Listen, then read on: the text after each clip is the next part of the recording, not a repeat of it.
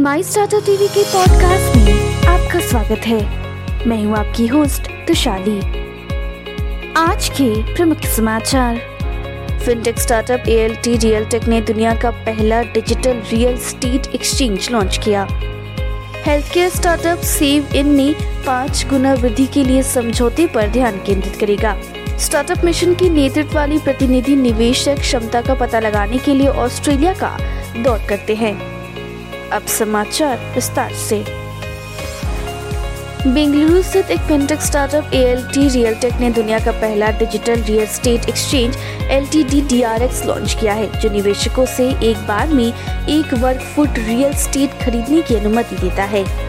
Seven, जो स्वास्थ्य सेवा प्रदाताओं के एक नेटवर्क में कई स्वास्थ्य देखभाल उपचारों के लिए एम्बेडेड वित्त प्रदान करता है, डोमेन में अपनी पहुंच बढ़ाने के लिए समझौते पर ध्यान केंद्रित करेगा और अगले साल 5 गुना वृद्धि पर नजर गड़ाए हुए है।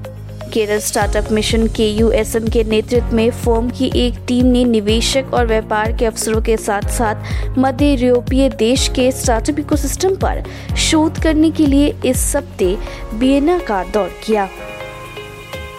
ये राज्य उद्योग विभाग द्वारा आयोजित 2 दिवसीय बिहार कॉन्क्लेव एक्सपो में भाग लेने वाले 45 में से 23 स्टार्टअप को निवेशक द्वारा वित्तीय पोषण के मूल्यांकन के अगले दौर के लिए चुना गया है। प्री ऑर्डर वाहन खरीदना एक तनावपूर्ण अनुभव हो सकता है। ग्राहकों को अक्सर वाहन के इतिहास, स्थिति और समग्र मूल्य के बारे में अनिश्चितता का सामना करना पड़ता है।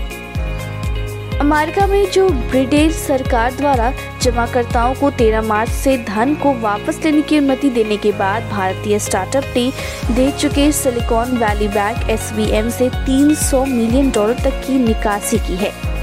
फॉक्स न्यूज के खिलाफ वोटिंग कंपनी डोमिनियन द्वारा लगाए गए $1.6 बिलियन के मुकदमे ने दक्षिणपति चैनल में ऐतिहासिक वित्तीय दंड देने की धमकी देने से कहीं अधिक है। समाचार टेलीविजन उद्योग निकाय NBDA और NBF द्वारा किए गए वरिष्ठ कॉल के बावजूद कुछ समाचार चैनलों ने DD फ्री डिश में MPEG-2 स्लॉट के लिए बोली लगाना शुरू कर दिया है। भारतीय स्टार्टअप समुदाय 17 से 18 मार्च को देश के सबसे बड़े अपनी तरह के सम्मेलन में से एक TiEcon दिल्ली 2023 के लिए एकत्रित हुए। इंडस एंटरप्रेन्योर ने NCR चैप्टर द्वारा आयोजित सम्मेलन के विशेष थे नई दिल्ली को नेविगेट करना। बाजार के सोमवार को लाल रंग में खुलने की उम्मीद है, क्योंकि SGX निफ्टी के रुझान भारत में व्यापक सूचकांक के लिए 85 अंकों की गिरावट के साथ नकारात्मक शुरुआत का संकेत देता है। आज के लिए इतना ही। हमारे टीवी चैनल पे 700 से अधिक स्टार्टअप और MSME शो है। जांच करिए। माई स्टार्टअप टीवी अब गूगल प्लेटफॉर्म पर भी उपलब्ध है, तो आपको हर कदम पे स्टार्टअप और MSME से जुड़े नवीनतम समाचार प्राप्त होंगे। आप हमारे टीवी चैनल को सब्सक्राइब करके हमारा समर्थन भी कर सकते हैं और घंटी के आइकन को दबाना ना भूलें।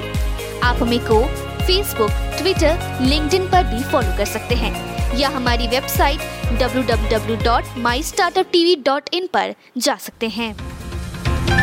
सुनने के लिए धन्यवाद।